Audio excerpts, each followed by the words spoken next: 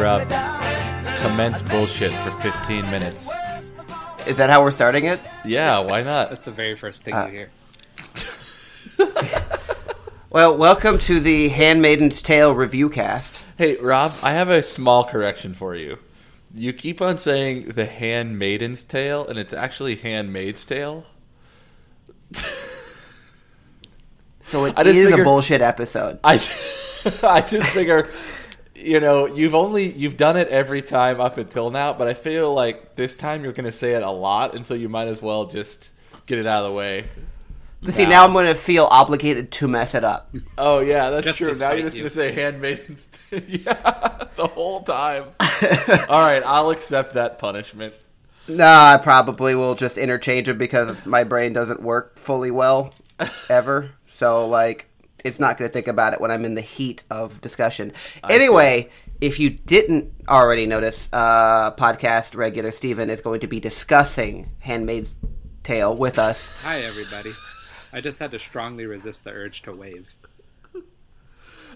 Dude, don't. I like to pretend that people can see me. Just like in general? Yeah. So I'm going to start off with a little bit of bullshit first. Okay. Because this was a rare weekend where I actually saw Aaron in person for an extended period of time. But I'm going to start off with a question for Steven. Okay. Ooh, I think I know. Are you a big con person? Do you go to many cons if you get the opportunity to go? I haven't been to any cons that I wasn't invited to perform at in some capacity.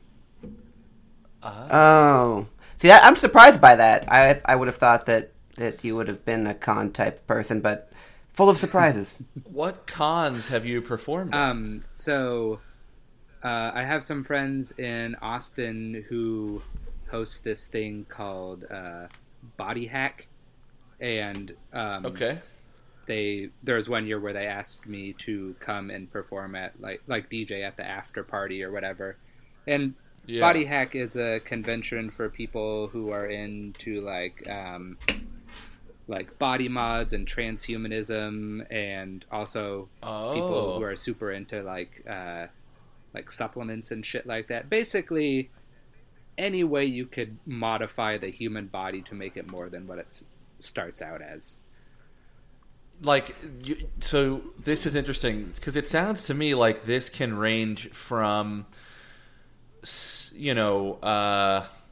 earrings to bodybuilding. Well, it's like there's people there who made prosthetics. There's a guy who would There's a guy who would if you wanted, he would install an RFID chip in your hand. I want that. Yeah. Really?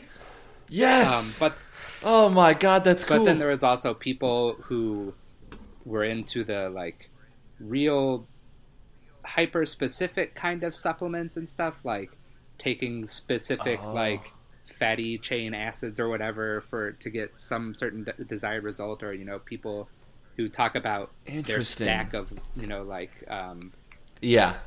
stack. like taking paracetam and shit. Yeah. What about I forget what the name of the thing is, but synthol or something like that, where the dudes inject it into their arms to make it look like they've got giant muscles. Oh man. Hopefully not, because that's bad for you. They had a fashion segment where there's people who were wearing clothes that would change to adjust with temperature, or there was one lady wearing some kind of, if I remember correctly, one lady wearing some kind of garment where something would happen to the garment whenever there was an earthquake somewhere in the world. Yeah. Really? That's interesting. That seems very specific. Rob, did we talk about this? Reminds me a little bit of a video someone sent me of a woman who had built a suit to basically track her arousal level. Did you send me that, Rob?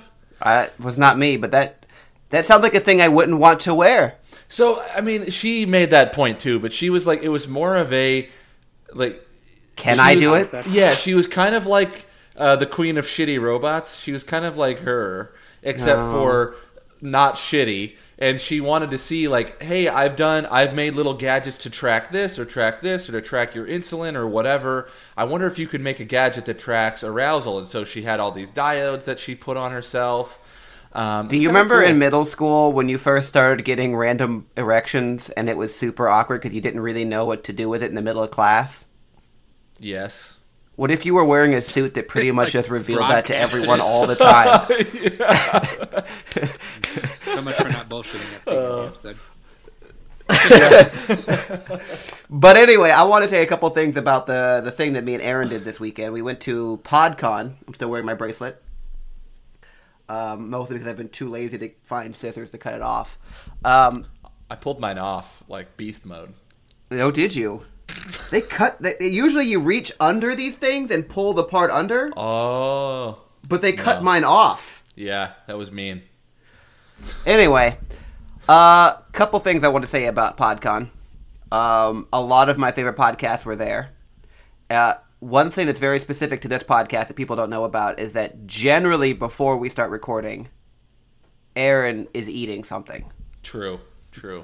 I went to one podcast called Punch Up the Jam, and they revealed that if you listen to all of their episodes, one of the co-hosts eats something during every episode. Like on purpose, on purpose, yeah, as like an Easter egg for the careful listeners. He has the same kind of candy during every recording. They're constantly talking about how much candy he eats. Yeah, interesting. So that was reminded me a lot of you. I wish you had gotten there to hear that because it's usually more subtle than that. Yeah. Well, just so we know. What I've recently done, I'm a huge candy person as well, but to try to make myself feel like less of a fatty when I eat candy, Rob pulled it off by himself, beast mode. I eat Welch's fruit snacks, but if you look at the back, it's still like 80 calories per thing. So when you eat 4, it's still a lot of calories. Because I eat 4 packs.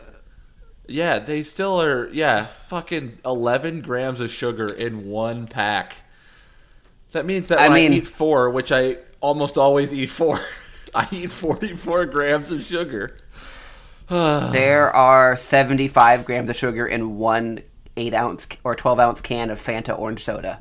Oh, so wow. You could be doing worse. Now. That's true. Okay, now I feel good about myself. Plus, here's the thing. You get 100% of your daily value of vitamin C, which we all know is like a bullshit number, but that's kind of cool. I would like to meet the person that doesn't get 100% of their daily vitamin C needs. You have to just only be eating meat all day long to not get 100% of your daily vitamin C needs. Does that person have scurvy? Yeah, they must. They must. Maybe is 100% just the amount you need to not get scurvy? Because I bet it's like 12% is how much you need to not get scurvy. It's like you have to have none. Fun fact about vitamin C. Uh-huh. Not really about vitamin C, but about orange juice. Okay. Orange juice has a lot of citric acid in it, and so if you drink a great deal of it, which I used to do as a child, your pee will burn. Oh, that hurts. Fun. You're just like spewing out citric acid. Out your dick? You could literally be like a venom-spitting lizard if you wanted to be. You're pretty much I alien. don't know about literally. Well, almost literally. We're indistinguishable from a venom-spitting lizard. Yes, there you go. Not literally, but indistinguishably. Going back to Punch Up the Jam, we actually saw Demi, I'm not going to try to say his last name on the podcast. If we were just not recording this, I would just say it, but but... It's like Edijawibe or something like that.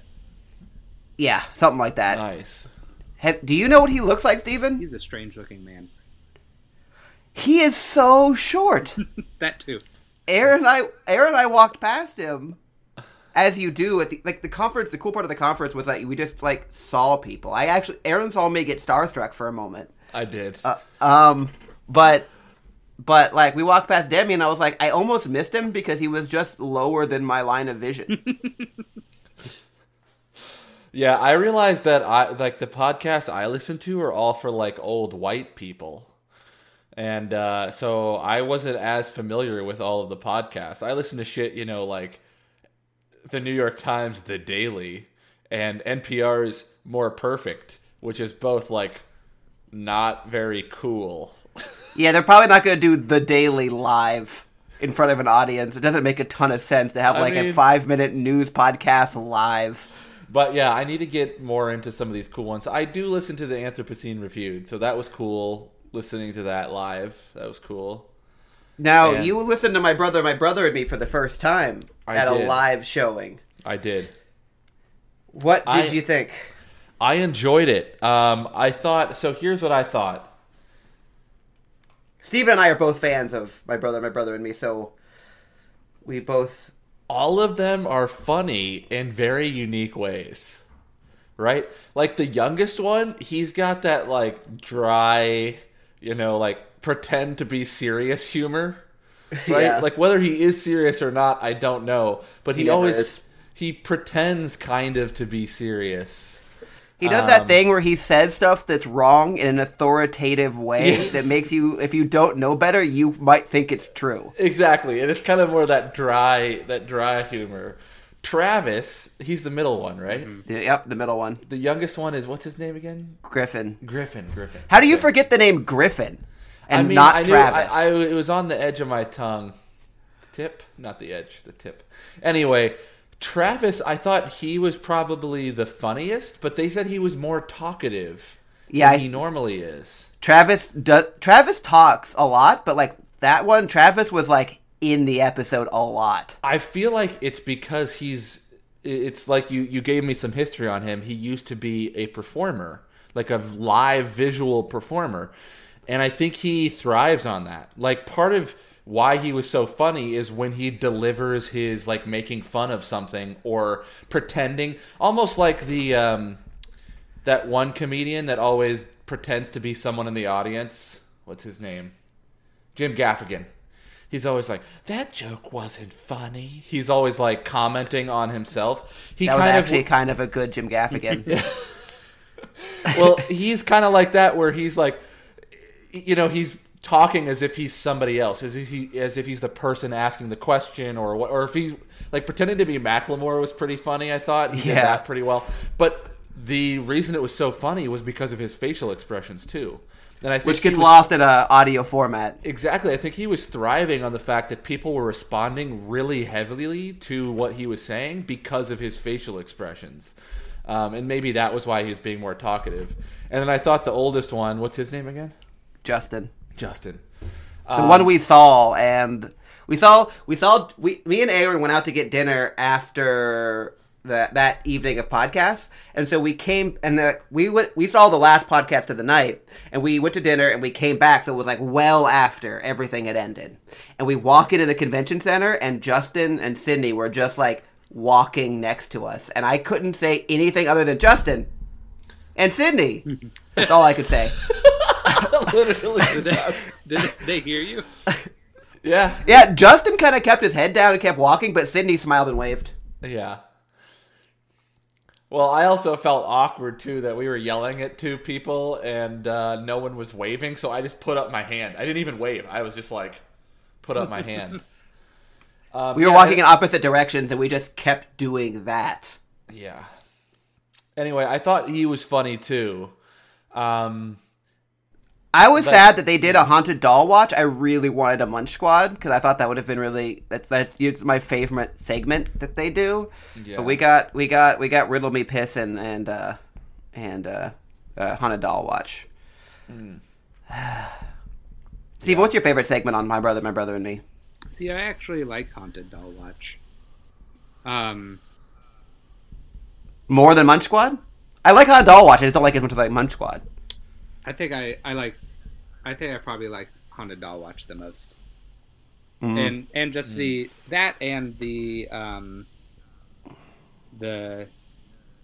Yahoo answers that they do.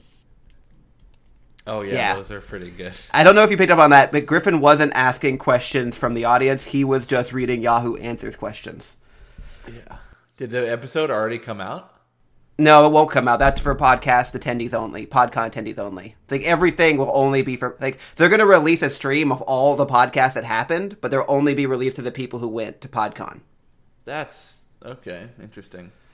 That's to encourage people to buy. Like there was another package you could buy that was like the digital version of the package, which gets you all of the recordings of all of the podcasts. Oh. It's how they fund PodCon, essentially. It's I selling see. all of the podcasts that get recorded. Interesting. Okay. Yeah, I thought that was good. And actually, I really like The Illusionist. I was pretty excited because she talked about the Dvorak keyboard, which is the keyboard layout that I use. And that's just like the most random thing ever. Yeah, she was cool. She was cool. Steven, what are your favorite podcasts? Like Rob, I'm also a big fan of Punch Up the Jam and All Fantasy Everything. Oh, yeah, okay. All Fantasy Everything. All Fantasy Everything is probably my favorite right now. It's the only one that I like consistently laugh out loud. They're coming to Austin soon, I think. You gonna go? I should. I like those. I also like some of the like live play D&D ones, like Adventure Zone, and I recently started listening to Critical Role, and Critical Role is a live like 5th edition D&D podcast, but all of the people playing it are voice actors. I see. Okay, so cool. It's a lot. Critical Role is also a great name for a D&D podcast. Yeah, it is. It's role spelled ROLE. Oh. Yeah, I mean that's what I was thinking of. Like that's a really solid name. That is solid. But they're all voice actors, so they get really into their performances of the characters and stuff. Yeah. So, Steven, I saw you posted a picture of your 5th edition on Facebook. Yeah. Do you? How many groups do you play in? So far none. I've been trying to find one for a minute now. Like. Oh, okay. You should move to Seattle and join ours. We were actually, me and my girlfriend went to, like, when we went to go buy that. When I went to go buy that and like some dice, the comic book store that we went to, the guy there said that, oh yeah, they have people DMing on Sundays and like running various campaigns and stuff, and but they also said that like they have some high schoolers that play too, and I'm just like, I'm fucking 30, I don't want to put up with high schoolers. Yeah. And it's good. Like that, and the fact that it's in a comic book store, like I just feel like there's, and this may be an unfair judgment for me. I see where I think I know where you're going.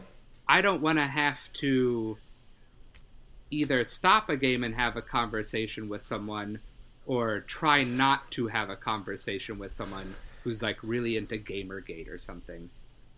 Yeah. I don't want to potentially run into some weird trashy nerd person and like it become an issue. So I've been really trying to find one that my friends are running.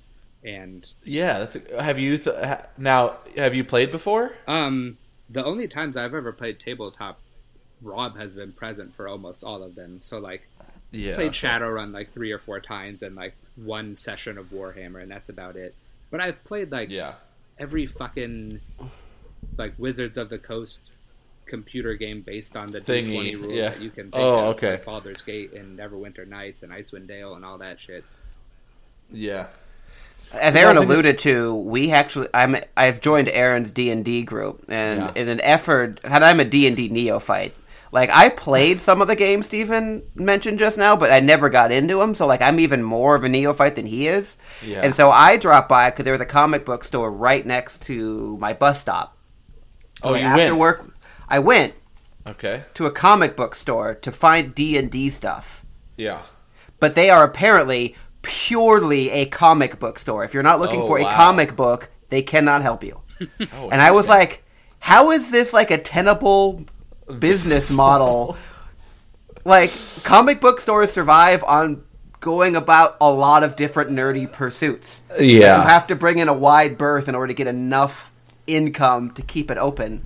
I'm wondering how that's working for them. Is there enough interest in comic book stores in 2019 that you can open a store in one of the most expensive real estate markets in the country and stay open?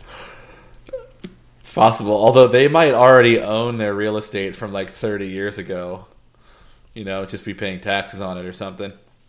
So did you eventually find the books you were looking for?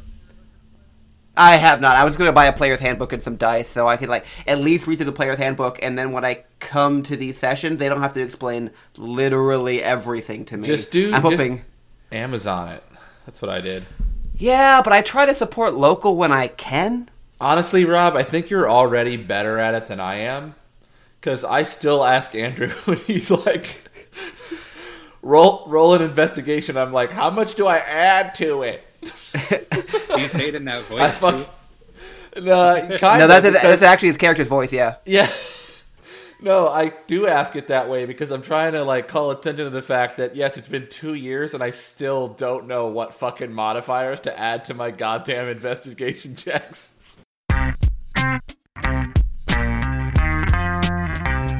Before we get into Handmaid's Tale, props? I just nailed it. Props. It's just. You didn't make any face. Like I was waiting for like a face or some type of acknowledgement that I didn't fuck it up. I figured like at this point, if I keep acknowledging it, you're just gonna feel too proud of yourself. I need positive reinforcement, otherwise I get very sad. Hey, Rob, good job, buddy. Here's a thumbs up. Every time you say it right, thumbs up. Before we get into this, we're going to spoil the shit out of Handmaid's Tale, and who knows what else we're going to compare it to. Which will be in the show notes when it's going to get spoiled, but I don't know yet what will be spoiled. So just be aware. Just be aware. Handmaid's Tale definitely will have spoilers.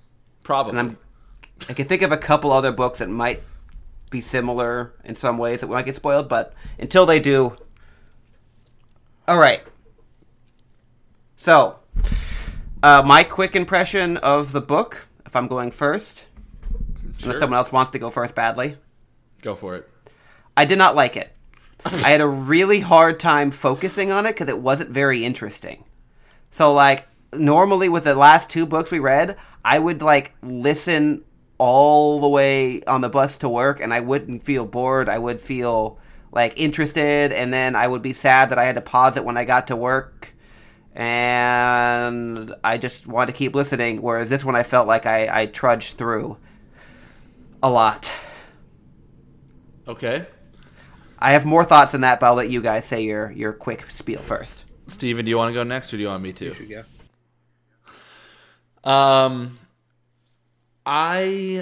For a novel that I would compare to The Scarlet Letter as being similar in tone, I guess, and not in tone, but I don't know, kind of similar. I thought it was good. However, I'm not a huge, like, Scarlet Letter, Ethan Frome, like these things that are trying to, like, show you. I like just the good old fantasy, let's get some wizards and kill some shit. So I thought it was good. I enjoyed it. I do agree with Rob that there were the two big things for me was that it was kind of slow. And when it got interesting, it happened and then it was over, right? Like I feel like that it took too long to get to the parts where she is meeting with the commander extracurricularly, if you want to put it that way, and talking with Serena Joy about how to get pregnant and meeting up with Nick. Like I feel like all that stuff, it took like 60% of the book to get to. And then that shit's warming up and then all of a sudden it's over and she gets taken away and presumably starts to make an escape, right? I felt like that was too quick. But I also felt like while that shit was happening, when I was like getting excited, I was like, I'm still a little bored, you know? So I give it a 4 though. I enjoyed it. 4 out of what? 5. Oh, okay. I was like, out of 10, that doesn't sound like you enjoyed it. No. Did either of you actually like read it? I did both. Oh, okay. I just did the audiobook. Oh, okay. Yeah, I read it on my phone. I read it on my Kindle app or whatever. Yeah. I enjoyed it. I particularly liked all the like social dynamics of how everything worked. I get what you're saying. I get what you're both saying about it being boring. I think it was that way intentionally. Like, I feel like the author, Margaret Atwood, right? Yeah. Mm-hmm. Yep. I feel like Atwood was trying to like instill some kind of sense of like monotony and being just like the main character being like stupefied by how limiting her position in life is. Just like she has nothing to do. There's sometimes where she just lays there and waits for something to happen to her because that's all she can do. Yeah, I agree with you wholeheartedly, and I thought it was interesting that it was written in a style that was like, for most of the book, I envisioned the main character, whose name is Afred, writing this book down, writing all these thoughts down, because it was written in this kind of juvenile, like, what you would imagine someone who hasn't written very much would do, which is probably the case, because this character isn't allowed to write, so she probably has no practice. So it's writing in kind of like a juvenile way. And then at the end of the book, they reveal that they're tapes. They're recordings. Yeah. So that makes less sense to me that her speaking style would be so, like, and then this happened, and then this happened, and then me, and then I, and then this, and then this, and then this, and then this, where there's no, like, flow. There wasn't, like, a flow to, like, the style of writing. Which is clearly a deliberate choice, and maybe what Stephen is saying is was trying to instill monotony. I hadn't thought of that. But that is definitely what it does. Whether or not that was intentional or not, I don't know. But I do think, so, because I forgot to say this, my favorite part, though, was the writing. I felt like it was almost poetic. And I think one thing that the audiobook did better for me, and the speaker was Claire Danes, she recited it almost like a poem in some especially sections where she would be repeating how this thing made her feel like 5 times or 10 times in different ways of like presenting it to you. And Claire Danes read it in a very poetic way that made it... You like that same thing about Infinite Jest, too. I did. Like, honestly, there's something really fascinating about authors whose writing is actually interesting. You know? Like, say what you will about the plot, but, like, the way it was written, I find really, really awesome, in my opinion. Like, I think she's a great writer, and I think she made it very poetic, which was cool. That's very Margaret Atwood style. Like, I've also read Oryx and Crake by her. And okay. She has an interesting combination of, like, being very, like, dry and matter-of-fact, and then it'll suddenly get, like, very prose-heavy, and then it'll go back to being dry and matter-of-fact. Okay. So let's take a step back and say what the book is for the people who didn't read it or for whatever reason still listening. I would say, and tell me if this is too politicized for you guys, is that this is an exploration of what would happen if there was a takeover of the U.S. government by the far-right religious right. That's accurate. I think it's fairly accurate, but to the heavy extreme. Yeah, it's like the most extreme version of what could possibly happen. So what happens is... Like Mike Pence took over. Yeah, exactly. So kind of what happened in this world is that a group of religious people take over the U.S. government. They rebrand the United States to be called the Republic of Gilead. And then they institute laws like they admonish all divorces. So if you ever got divorced, you're no longer divorced and you're married to your first partner again. And it becomes very patriarchal. Yeah. Patriarchal. Men take over. Women have essentially no real rights. And for whatever reason, they don't really get into the reasons why, but the fertility rates are very, very low in this society. So that women who can give birth, and by the way, it's law in the society that men can't be sterile. If someone's not getting pregnant, it's a woman's fault. That's a law in the society. And so women who can have babies are very precious. And the women who behaved badly before the government takeover and can have babies essentially become sex slaves to powerful men. And they're called handmaids. They're basically like concubines, and if you're like familiar with the Bible, and now I'm gonna blank on the fucking name, but there's like Jacob or somebody's gonna correct me, but there's a person in the Bible whose wife is too old and she can't get pregnant, and so God and the wife are like, it's cool, man, just do the handmaid and get a son that way. And that's how you got the whole, like, Ishmael on one side and whoever else on the... I have to look it up. But they're basically like, it's fine, the Bible says this is how it's supposed to be. You know, if the wife can't get pregnant, then you'll just have your handmaid beget your children. The thing I want to say after all that is that, like, the world that Atwood creates is very interesting.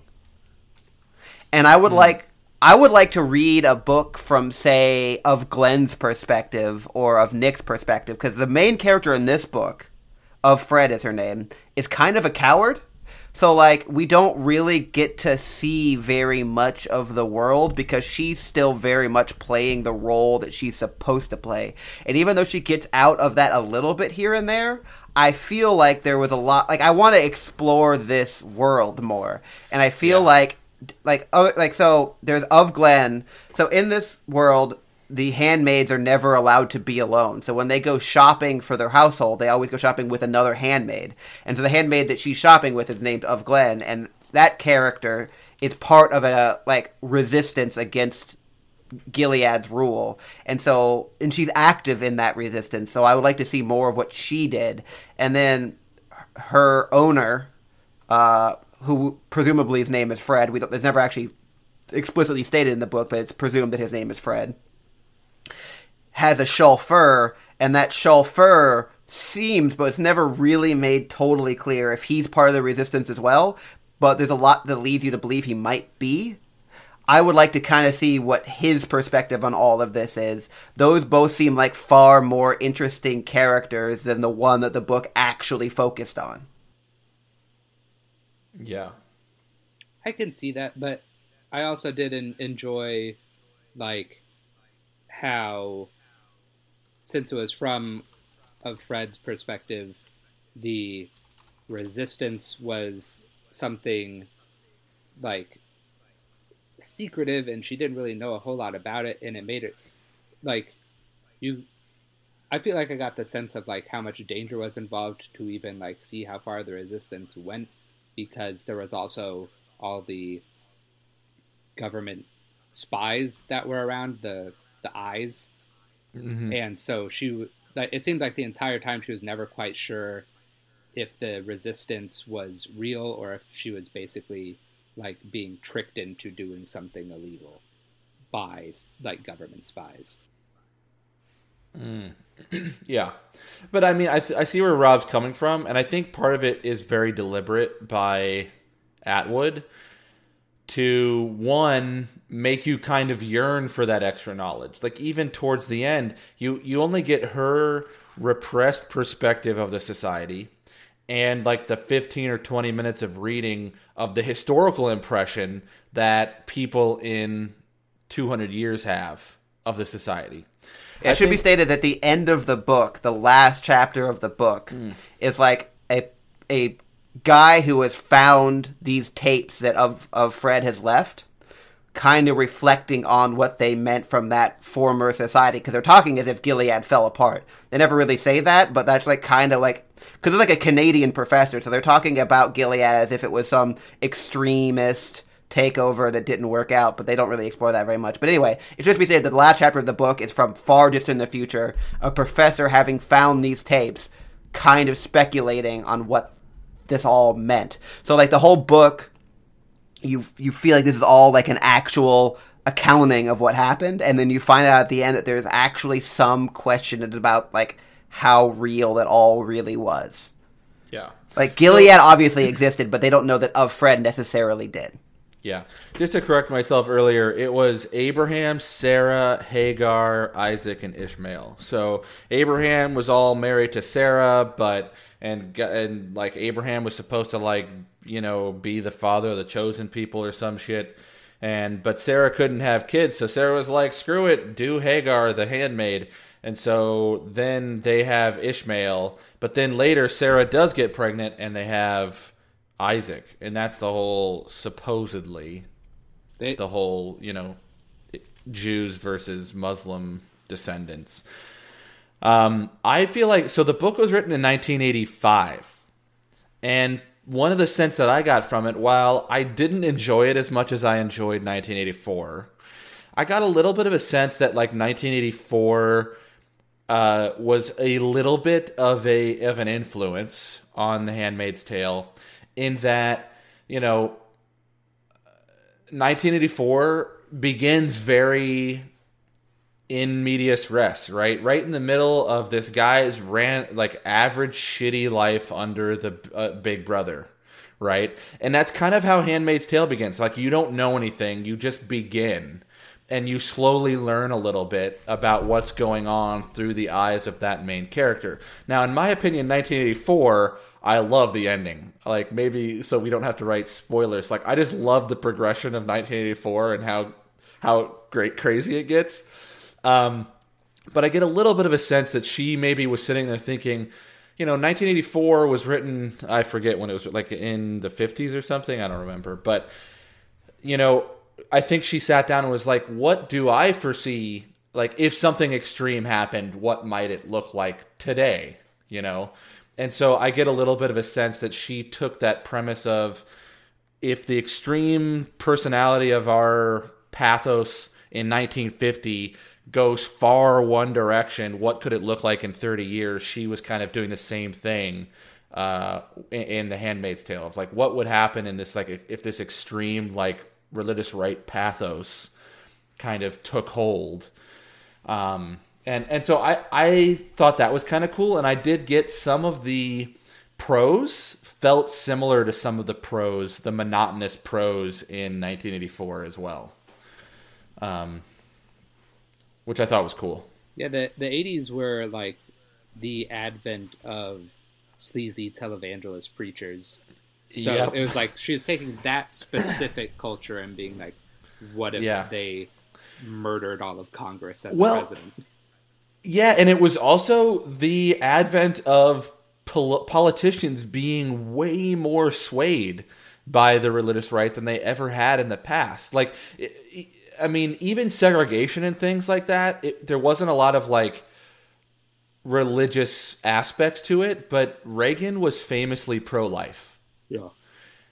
Until the Christian right, like, basically said, unless you, like, we're not voting for you unless you're he was pro-choice. Sorry, I said that wrong. Reagan was pro-choice, like when he was a governor of California or whatever it was. But he became pro-life when he was basically browbeaten by the Christian right. And so it was also a very, like, one of the biggest advents of that sect of, a political body really pushing their agenda on mainstream politicians. So I've seen the first 2 episodes of the show. Have either of you guys watched the show at all? I haven't, and I really want to watch it now, although it's on... What is it on? Netflix. Hulu. Oh, is it Hulu?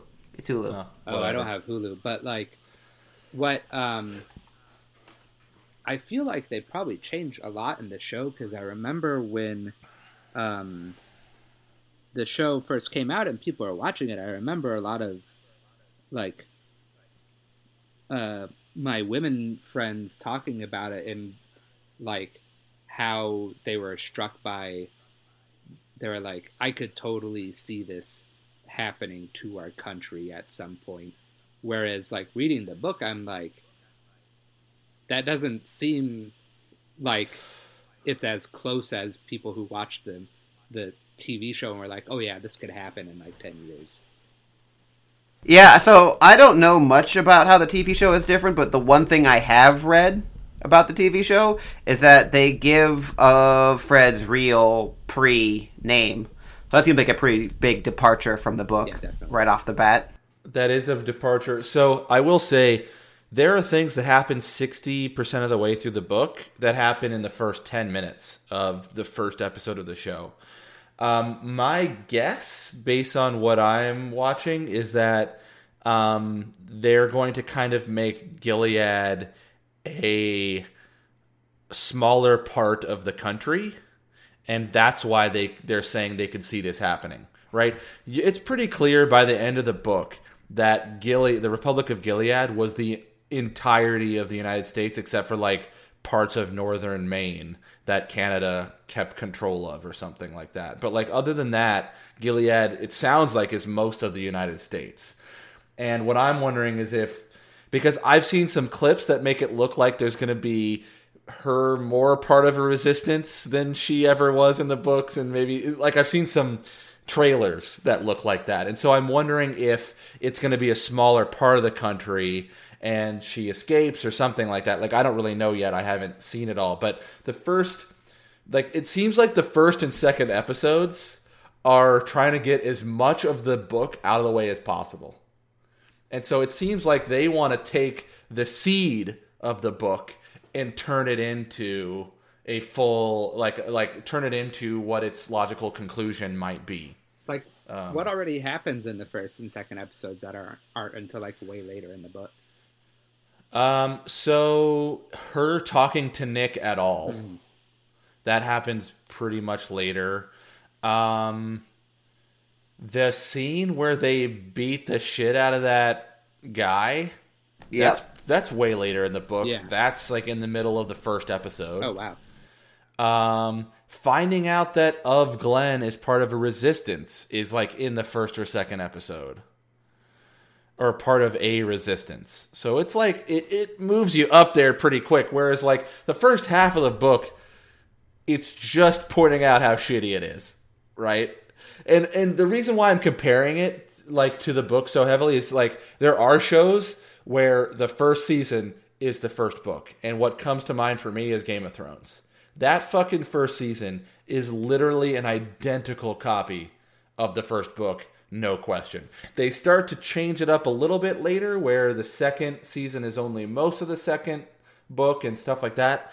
But that season 2 book is exactly the same. And that's definitely not the case. And so what I'm wondering is if she is going to be hanging out with the commander, doing Nick every night by the 4th or 5th episode. And then 6th episode onward is going to be new shit that's like expanding on what we've read in the book. So now let me just defend the show that I haven't watched at all. Can you imagine receiving this book and being like, make a TV show out of this? There's just not that much material there for a TV show because like so much of the book is in her head that like how do you televise that? You have to kind of like take a lot of creative like liberty with this book to make a TV show that's more than 5 episodes. So this isn't a criticism. This is to say, I kind of think that's what their entire goal was all along, right? It's not as much of a criticism because I think, I wouldn't make a TV show out of this book ever. So the next thing I want to ask is, there's a second book coming out this year. Do you think you will read it? I might. I'm intrigued. I'd probably read it. Based on the last chapter of this book, I'm wondering because it seems like the way this book ended, there's nothing else from Of Fred to be found. So like there's no trace of her after this in the future. So is the second book going to still be from Of Fred's perspective, or is it going to be a prequel, a sequel? Will it be a different character? Are we going to find out what happened to Of Fred? Because it wouldn't totally surprise me at all based on kind of how this book progressed if the second book doesn't ever mention Of Fred. So you'll never find out what happened to her. I don't think that would be beyond what Atwood would do. Okay, so have you ever read Foundation series, either of you? No. You've asked me this like every time we've had a book review. Fuck. Okay. Because it's a really interesting thing where in the first chapter of the first book, there's a character who basically thinks that the universe is fucked, and he is going to set some things in motion that will make sure the universe doesn't get fucked. And he explains what is going to happen. He says, this will happen, then this will happen, then this will happen, then this will happen. And then everything from there on out is stuff happening in history moving forward, right? So it'll jump 200 years and have 5 chapters, and then it will jump 200 years and have 5 chapters or whatever. So it would be kind of interesting if she does something like that, where it's maybe a prequel, or if it's a sequel, then it's like 50 years in the future. Like, what has changed? Maybe it's a different handmaid, or if it's a different, it's a commander, or it's a Martha, or whatever it is. That would be kind of interesting. If I think whether I read it or not will be if I watch, because I'm going to probably watch the show. It's next up on my list. I'm going to watch the show. And when people read the book, if it's like, oh, it's like the show, then I probably won't read it. But if they're like, no, the show went one direction and the author's going a different direction, then I might be more interested in reading it and seeing what she has to say about the world that she built. Rob, what's your 5-star review? Steven's mention of the monotony being intentional to kind of like show what society feels like from someone in it kind of swayed me a little bit because I hadn't thought of it. I just thought it was bad. Yeah. Because like I fell asleep multiple times while listening to this book. So let me put it this way. There's a lot of books like that, and I think it's hard. It can be hard to appreciate them, right? Ethan Frome, I hated reading that book, and a lot of it was shitty and slow and monotonous. But there is a strong argument to be made that was purposeful, right? So, that was one of the only books I read all the way through in high school, and I cannot literally tell you one thing about it. I remember there was something that was red, and it had some significance. Do you guys still own your copy of it? No. Okay. Fun fact, I never owned a copy. I just read the notes online.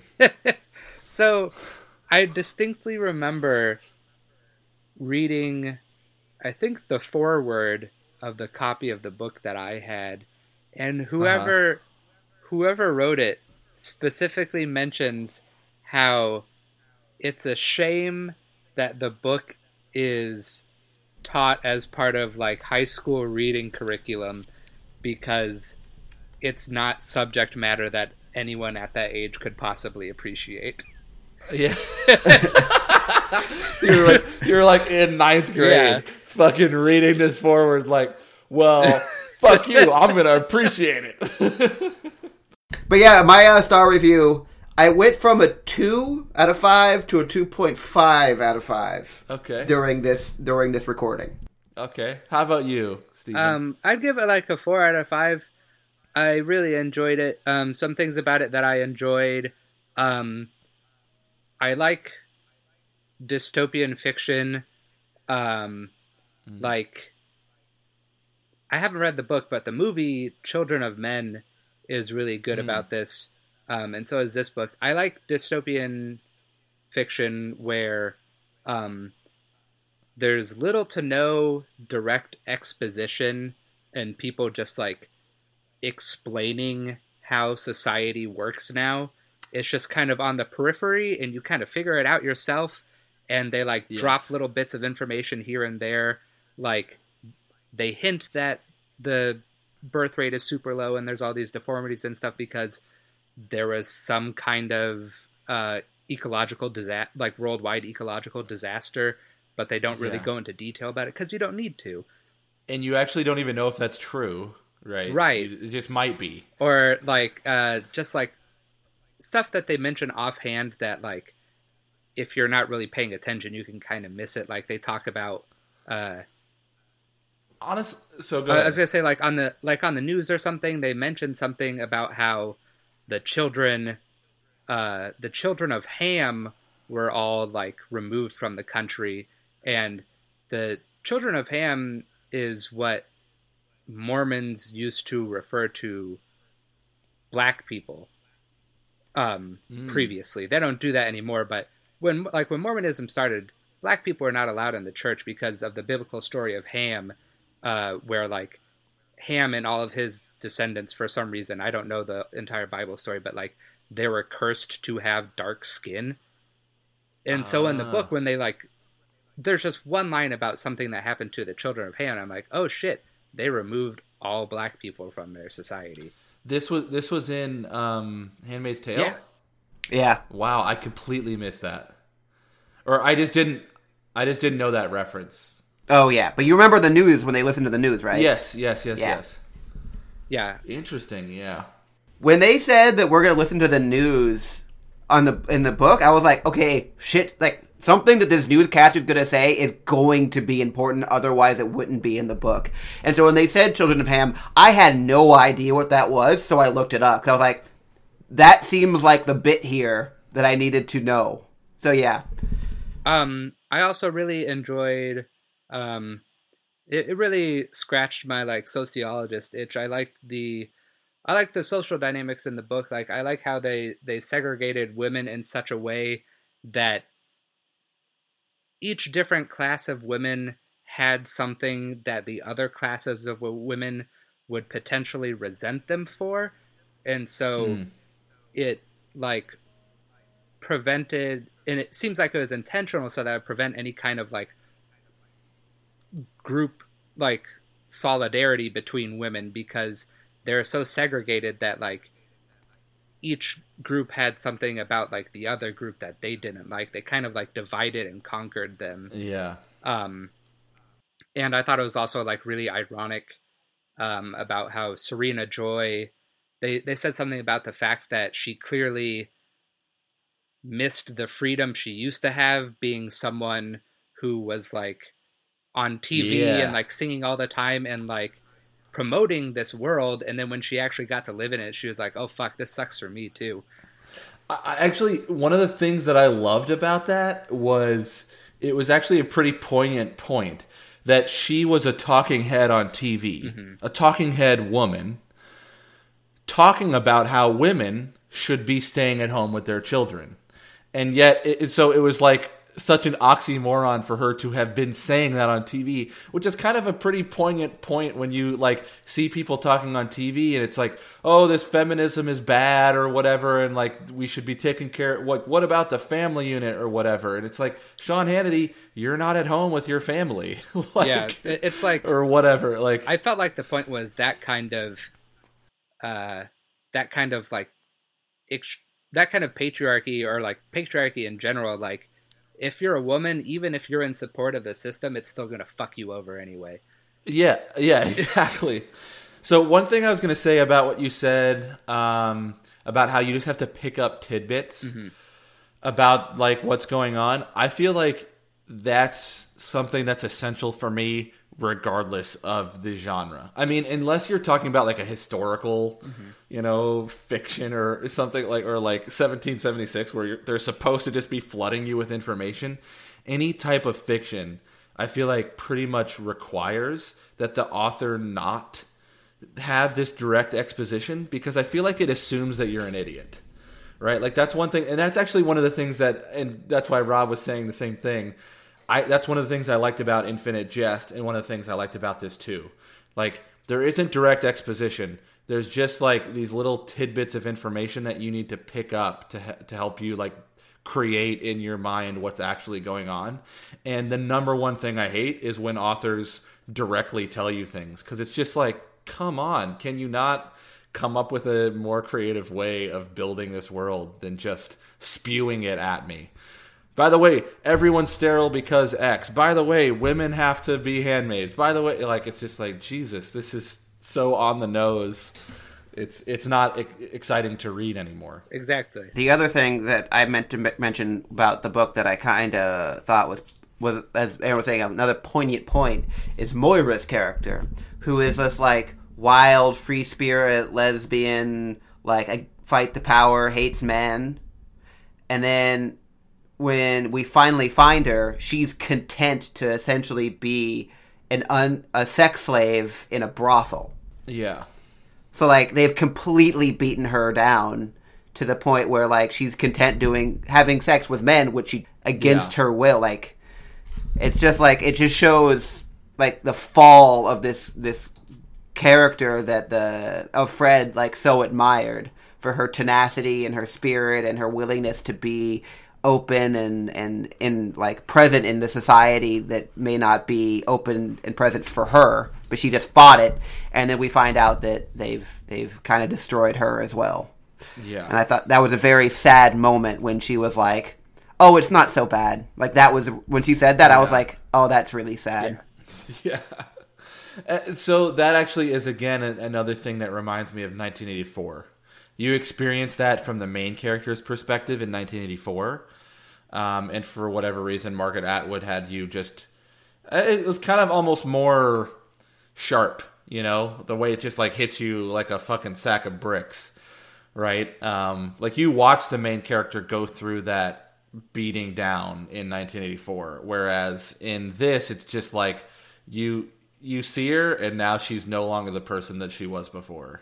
It's just like she was a symbol of hope in the book. Like, of Fred and the narrators the entire time, yeah. For Fred, Moira and of Fred's mother were like symbols of hope, and then like throughout the book, those both get destroyed, and it's just like it seems so fucking hopeless. Like it just seems so bad, and I just like at those moments I was like aware of how I was feeling so hopeless, and I was like, okay, the book's done its job here. That's what it was trying to make me feel, and I feel it. Yeah, that's true. I'm looking. I actually highlighted some different parts of this that I thought were interesting. There's one part where she's talking about the commander, and it's the first time where they have their like family meeting kind of thing, where they all have to come into the room, and he says like the benediction. And she's talking about how. Says he takes out a pair of reading glasses from inside his jacket pocket, gold rims, slips them on. Now he looks like a shoemaker in an old fairy tale book. Is there no end to his disguises of benevolence? And I thought that was really interesting because, like, a lot of these group that are all about, like, traditional family values and stuff, like, they'll do really heinous shit, but they'll dress it up like... They're just looking out for you, and they know what's best. Like they're always trying to pretend like they're your dad, and they're just looking out for you, and the kind of like this hurts me that more than it does you kind of attitude. Yeah, and they're so full of shit. I'm sorry that I gotta put you in jail for a little baggie of weed. It hurts me more than it hurts you. And they're fuck you. They're always wearing these like disguises, like they're pretending to be nice people or just like some old grandfatherly figure. And I thought that was really poignant. What are some other ones? Yeah, that's a good one. There are several parts where it sounds like they're quoting the Bible that I highlighted, and I didn't go and like look up those quotes, but a lot of them I was like, I don't think this is a real Bible verse, or it's been altered somehow. It's been altered, yeah. Yeah, and even of Fred kind of picks up on that, and she's like, I don't think that's what it really said. Yeah. There's one of the things that I thought was interesting, which didn't really make sense to me, is one of the quotes that they read that was quote from the Bible unquote was basically the famous line from what is the book Marx wrote? Shit. I forget the name of the book, but it's like to each according to her need, from each according to her ability. Yeah, something like that. Which is like the famous line, one of the famous lines from whatever book he wrote. Wikipedia is saying it's from his 1875 critique of the Gotha program. Oh. The to each according to his needs. So yeah, okay. The real quote is from each according to his ability to each according to his needs. What was it in the book? Yeah. Though? It was the same, except for instead of his, her, and it was in reference to why she was a handmaid and Martha's were Martha's and wives were wives, right? Like she had, functioning womb. A functioning womb. Yeah. Had to be a handmaid. And I thought that was interesting because the totalitarians didn't really accept, and maybe this is kind of her point, is like the society itself was not very socialist or communist, but they were socialist and communist about their usage of women. Right? Like the goods themselves, it's like the commander had like more tickets than other people, and like maybe, I don't know, maybe it was supposed to be communist. But I felt like it was more about how the women were segregated into an equal distribution, right? Of these women are Marthas, these women are handmaids, these women are wives, and they're communist or socialist about how the women perform their duties, is what I took from it.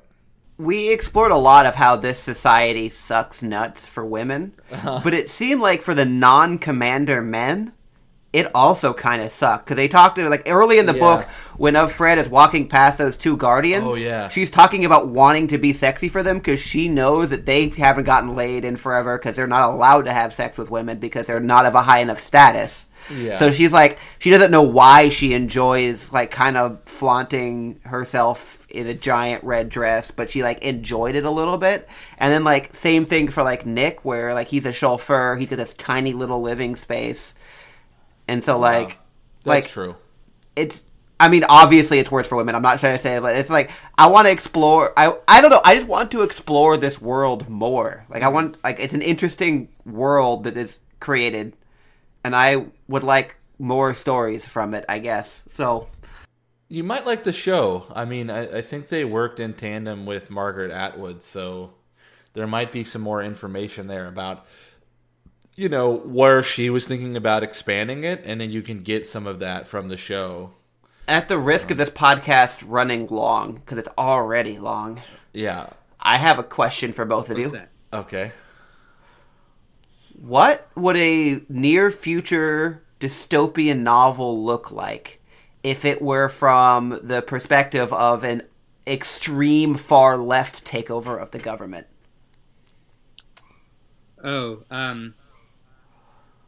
Everyone's guns would have been taken away.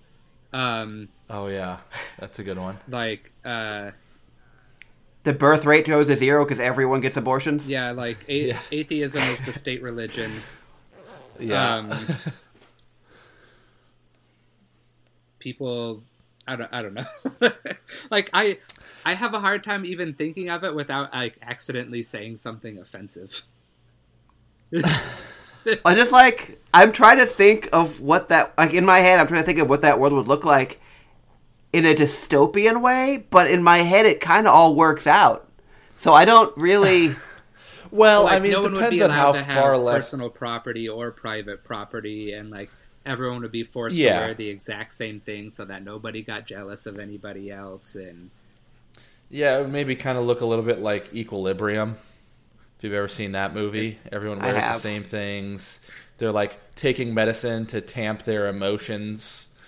The island. Yeah, so I don't know. Just inside the island colony, not like the outside one. I'm just talking about like inside the island colony for the people who've seen that movie. I actually disagree that you couldn't say that you would say it's like it's not bad. I think it's because you're taking it to your logical conclusion, not like you're right. A true leftist honestly, you'd have to say that a completely communist society would be as far left as you can get, right? Yeah, and so there would be nothing private; everything would be public. Yeah, and as you approach that, like there are obviously downsides, and you could make the argument that, you know, especially in countries like China, it may not be dystopian, but you can already see some of the pain from that. Where, yeah, it's great that you get, quote, free, unquote, internet from the government, but that the government also very heavy-handedly controls what information you're able to get from that internet, right? So there's an argument to be made that capitalist internet sucks because it's more expensive, but then, you know, when you socialize it, there's not saying that it will happen, but a larger risk of that possibility because there's a centralization point. Why isn't that book written? Why isn't there some far-right author out there saying, here's the answer? Isn't Atlas Shrugged supposed to be about that? Isn't, like, Ayn Rand, like, the libertarian... but I don't think she writes about it like a... That's true. That's true. She doesn't write it in, like, a dystopian way. But, I mean, I think in my opinion, you can go both. Because I would say... 99% of people who would ascribe, quote unquote, to the Christian right would not be in favor of going that far. We're going as far extreme as you could possibly imagine. Right, and when you go as far extreme as you can possibly imagine, either way, at a certain point you start to get negatives. And I think that's one of the interesting things here too, is that you kind of have to ask people that, because they say things like, or what did what's his face get in trouble for? Ben Shapiro just got in trouble the other day. I don't find that surprising. What did he? Oh, he was at a Right to Life rally, and he said something about how none of us pro-life people would kill baby Hitler. And I don't know why the fuck he even said it. I honestly don't know why he even got in that much trouble for it. It's like, yeah, obviously he's going to say shit like that. He's Ben Shapiro. That's like what he says. Did he get in trouble with his base, or did he get in trouble with the left? Because if he got in trouble with the left, he didn't get in trouble because that's his constant He got state. in trouble with the left / two of his sponsors. So two of its sponsors are pretty much coming out and saying that they would kill baby Hitler? Yeah, and that, but kind of a weird stance to have to take. But they were obviously okay with all the other shit that he said, right? But that's the whole point here. It's like, obviously, if you're pro-life, if you take it to a logical conclusion, but you pretend to be like, no, all life is sacred. Like, if you really take that to its logical conclusion, it's ridiculous. Right? Just like if there are people who are pro-choice, but not just pro-choice, they literally want more abortions. Right? And like, if you take that to its logical conclusion, that's going to be ridiculous as well. And so I think it's kind of cool to explore extremes like this, so that in a conversation you can tell people, no, seriously, like, take what you just said, take that sentence and bring it to its logical conclusion. Like, how far are you willing to go with what you just said, right? And then you start to say, okay, yeah, I don't actually believe that all life is sacred. There is a point at which you have to be reasonable. I don't really want to kill baby Hitler. Can we kill, like, teenage Hitler? Because, like, killing a baby just seems even cruel for Hitler. Like, let's let him, like, 13-year-old Hitler. There is a dude who had a chance to kill young Hitler in World War I, and he distinctly remembers seeing Hitler as like a German soldier, and he had the opportunity to kill him, and Hitler just looked so pathetic and confused that he spared him, and even Hitler remembers that dude doing that. Oh, yeah. Really? And that guy felt so fucking bad when Hitler became the dictator of Germany, and he was like, holy shit, It's that dumbass little kid who I could have shot. And, like, Hitler remembers that dude in his memoirs. He was like, yeah, I remember when that happened. Wow. Yeah, that's nuts.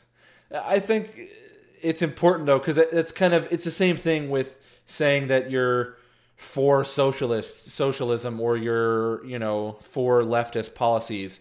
It's like, yes, but I think most people who are, quote, for socialism, unquote, are not for, like, pure socialism, right? They're for, like I am, socializing certain segments of our society, right? Socializing medicine, socializing maybe housing to a degree, or energy to a degree. We already socialize most water. We socialize defense, right? It's that. It's taking and socializing things that work well being socialized. And you guys talking about this kind of like made it occur to me when you're talking about how it seemed like the society even sucked for a lot of the men, and also how I was talking about how it ended up sucking for Serena Joy, even though she supported it initially. It reminded me of this talking point that a lot of people who are like in favor of getting rid of like toxic masculinity and like the patriarchy in the United States is that patriarchy hurts everyone. Like, no matter who you are, even if you're a man, it still sucks for you unless you're like part of a very small group of very upper echelon people. And like that thought didn't even occur to me until you guys started talking about it. Interesting. And one of the last points I wanted to make was there's one quote in here. She says, but if you happen to be a man sometime in the future and you've made it this far, please remember, you will never be subject to the temptation or feeling you must forgive a man as a woman. It's difficult to resist, believe me. But remember that forgiveness is a power, to beg for it is a power, and to withhold or bestow it is a power. And like I have seen that shit in action. Like, there are tons of men who, when they fuck up and they get called out for it, instead of actually giving a genuine apology and trying to correct their behavior, they immediately start to just like debase themselves and just be like, oh, I'm such a shitty person, I'm just a piece of shit, I can't do anything right. And they just lay this huge guilt trip on you until you're like, okay, I forgive you. But they haven't changed at all, and they're still going to do the same shit. And it reminds me of like all these like comedians and performers who are getting called out for stuff, and like as soon as they experience even any remote negative consequences, tons of people are like immediately like, hasn't he suffered enough already? And I'm like, no, absolutely not. So I don't know how much the amount of suffering should be, but I think that's actually a really good point, because it's an easy defense, right? To be all pathetic. Yeah. Right? It's almost like Steve King the other day when he was apologizing for what he said about when he said when did white nationalism become a bad word or whatever. And in his apology, he was basically like, I'm sorry. I just sometimes I say things. And I was like, who the fuck? What are you talking about, man? Like, that's not an apology. That's you basically trying to explain away the fact that you're saying you're not a racist, but your vocal cords are? Like, what the fuck? Yeah, I just think they had a really good point that, like, there is a certain amount of power in being able, and I feel like it's directed at women specifically in regards to men's shitty behavior, to beg for forgiveness, because there's like this weird, like, also implied threat behind that begging for forgiveness. And it's just kind of like, come on, go with the flow. Like, don't make waves. Just like, give me the easy forgiveness I'm seeking, and like, just move on with things. Yeah. All right, those are the only. Yeah, I'm done. Two 4s and a 2.5. I have been so far much harsher on these books than you have been, and now True. Steven. Well, it's like food. I'll eat anything. Get it? I'll read anything. No, I got it. So, Aaron, it's your turn to pick the next book. Do you have one in mind? I've had a few. Let me whip out my Goodreads here. Maybe we could use Steven as like a tiebreaker. What are we tie-breaking, between you and you? Yes, between me and me. Between what books we should read that he's recommending both of them. There was one. Didn't I tell you about one just the other day, Rob? I don't listen to you, man. Just because you guys have a read podcast together doesn't mean he listens to anything you say. I was thinking Don Quixote. Oh, you did mention that. But then you mentioned how much that was a bad idea, and I was kind of hoping you'd stick with that. Yeah, because it's fucking long as shit. It's supposed to be really good. I can't imagine anything written in the 1600s is going to actually be good in contemporary sense. I mean, I don't know. Who knows, Rob? Very, very worried about the style of English that was spoken then. So a few things that I had on my list. One of them is Atlas Shrugged. And it's because I want to be... So part of the thing about being fairly liberal is that I want to also be at least open to reading things from the other point of view. And that's like a bastion of libertarianness, I feel like. And so that was one. one of the ones that I wanted to read that's on my list is Thank You for Being Late by Friedman. Have you heard of that, Rob? If it's a defense of people who aren't punctual, I already disagree. I think it might be. Well, here it is. In his most ambitious work to date, Friedman shows that we have entered an age of dizzying acceleration and explains how to live in it. Due to an exponential increase in computing power, climbers atop Mount Everest enjoy excellent cell phone service and self-driving cars. So the subtitle is An Optimist's Guide to Thriving in the Age of Acceleration. So is it a defense of slowing down, or is it a defense of being late? I don't think it's a defense of being late. I think it's an well, we'd have to read it guide to be sure. To the yeah. Okay, so that's in there. I've put A Tale of Two Cities in there because I've always wanted to reread it.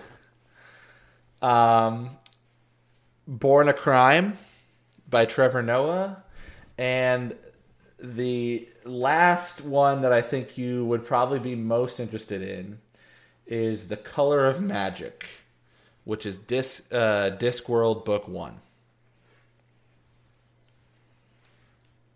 The only one of those that I have literally no interest in is Don Quixote. So you have no interest in Don Quixote. Rarely ever is the first of anything the best version, so if that's the first novel, it's probably also one of the worst. And it's famous for being first, maybe not so much for being good. Okay. Okay, so Don Quixote's out. The reason why I didn't cross out Atlas Shrugged is because you are right. I am curious. Like, one of our... Like, a major political family is literally named after these people. So, finding out what's going on there, I guess I should. I don't think I'm going to like it, but I think I should find out. Discworld. So it's... Atlas Shrugged is long. It's 1,200 pages. That's longer than Infinite Jest. So... Fuck. I don't know what it is, like, what the Audible... Remember, we told ourselves that we give ourselves a month That is so long. 15 hours. I'm actually kind of curious now what it is here. Atlas... It is 62 hours. That's 4 hours longer. That sounds like something I need to read on my own fucking time. Yeah, I think it might be. Are you gonna let Ayn Rand like consume like 3 entire days of your life? You'll never get that time back. I know. A Tale of Two Cities is 489 pages. Honestly, I could be for any of them. I can pretty much guarantee that the one that I will enjoy most is The Color of Magic. Like, yeah, but maybe this isn't about what we're going to enjoy. Maybe this is about getting in touch with like higher end culture. Yeah. I don't know. I'm not saying that's what we should do. I would obviously the Discworld series is something that I've meant to read and I'd be interested in reading because I've never read it. But you know, I remember hating The Tale of Two Cities. I'm wondering if 15 years of perspective would change my mind on it. Let's see. How many pages do we got here in A Tale of Two Cities? Oh, yeah. Sorry, I already said 489. Steven, do you have any thoughts on this selection of books? I vote Discworld. You vote Discworld. Have you read any of them? No. So, yeah. Those aren't very long, right? No, I don't think so. Let's see. The Color of Magic, which is the first book in Discworld, is 228 pages. I don't think Terry Pratchett ever wrote very long books. It wasn't really his style. He just wrote a lot of books. One of my problems is eventually starting these series and not finishing them is going to kill me OCD style. Do you want to read the next book of the... I mean, I'm in the middle on it. It was the Calderon Furies of series? Calderon. Yeah. It was good. Codex Alera series, I think. I'd rather try out one of these. What about Trevor Noah's book? Do you have any interest in that? I've only ever read one celebrity memoir, and it was really good. So I'm kind of feeling open to that. That's 304 pages, 4.44 on Goodreads. Tale of Two Cities is 3.8. Thank You for Being Late is 3.9. Atlas Shrugged is 3.7. Color of Magic is 4. Dude, let's do it. Let's do fucking Born a Crime. That's what I'm leaning towards right now. Fine with me. The Holy Bible has 4.66. I feel like that's... Can you imagine giving the Holy Bible 0 stars? Like, I didn't like this. 0 stars. I feel like that's too Plot's many. really hard to I'd give follow. it maybe like a solid 2. Did not develop the characters in a consistent way. One thing, though, that I didn't even tell you that's on my list is Inferno, because I figured you wouldn't want to read that. Don't even know what it is. If you don't want to read a book written in 1600s, and you definitely don't want to read a book written in the 1300s. Oh, Dante's Inferno? Not just Inferno? Yeah. And the epic Dante's Inferno? Yes. Yeah, you're right. I don't want to read that. Okay, Born a Crime it is. Let me put that in my currently reading. Pretty excited about it.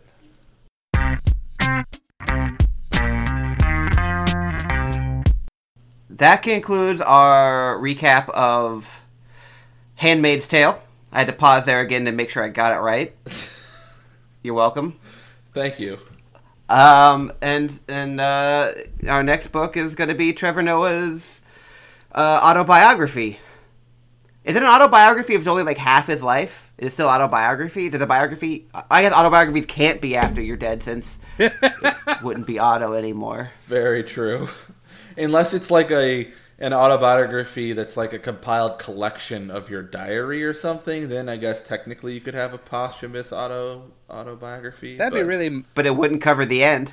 It'd be really morbid if someone was like, well, I'm probably going to die soon. I should write my autobiography. Yeah.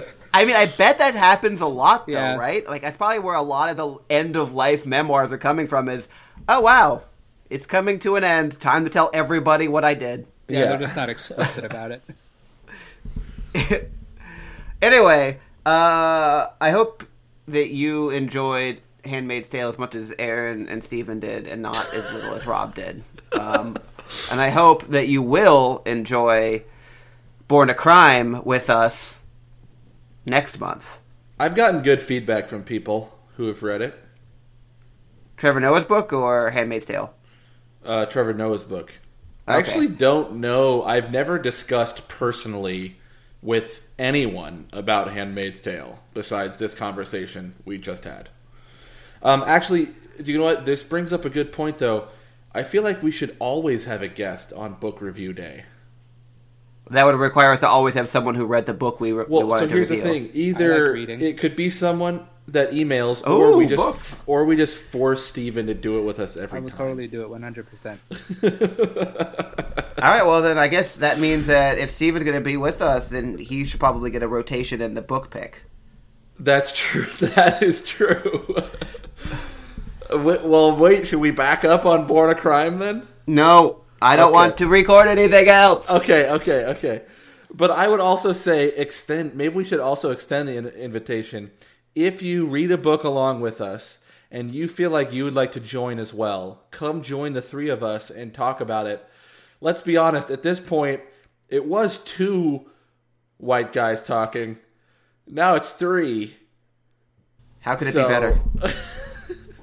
So book days are even more diverse than normal. Yeah, let's just keep reading a bunch of, like, feminist-related literature and be like, as 3 men, here's our and opinion. commenting on it. Yeah, and commenting. That's what they say. I honestly, when I picked Handmaid's Tale, I had no idea at all what it was. So, like, I didn't even know it was set in the future. I didn't know it was like Scarlet Letter. I didn't know anything other than it was a TV show that people were talking about based on a book.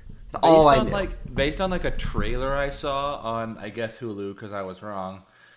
I knew it was about something that would have been religiously oppressive to women. I remember seeing one picture of a woman in a red dress with a bonnet on. So imagine my surprise when I found out it was actually in the future. Yeah, good point. Good point. Okay, so yeah, if you think a book calls to you and want to join in on the discussion as well, please feel free to tweet us because we check that all the time. Just kidding. You should do Facebook. I bet if someone actually did tweet at us, I'd probably get a notification on my phone. That's true, but no one's tested that yet, though. Yeah, just do Facebook. And then other than that, in a month, we will reconvene and discuss Born a Crime with Steven. And that episode will, probably release on like the 22nd of February? Sounds like a good day to me. All right, cool. Hey, Steven, got anything else? I got nothing.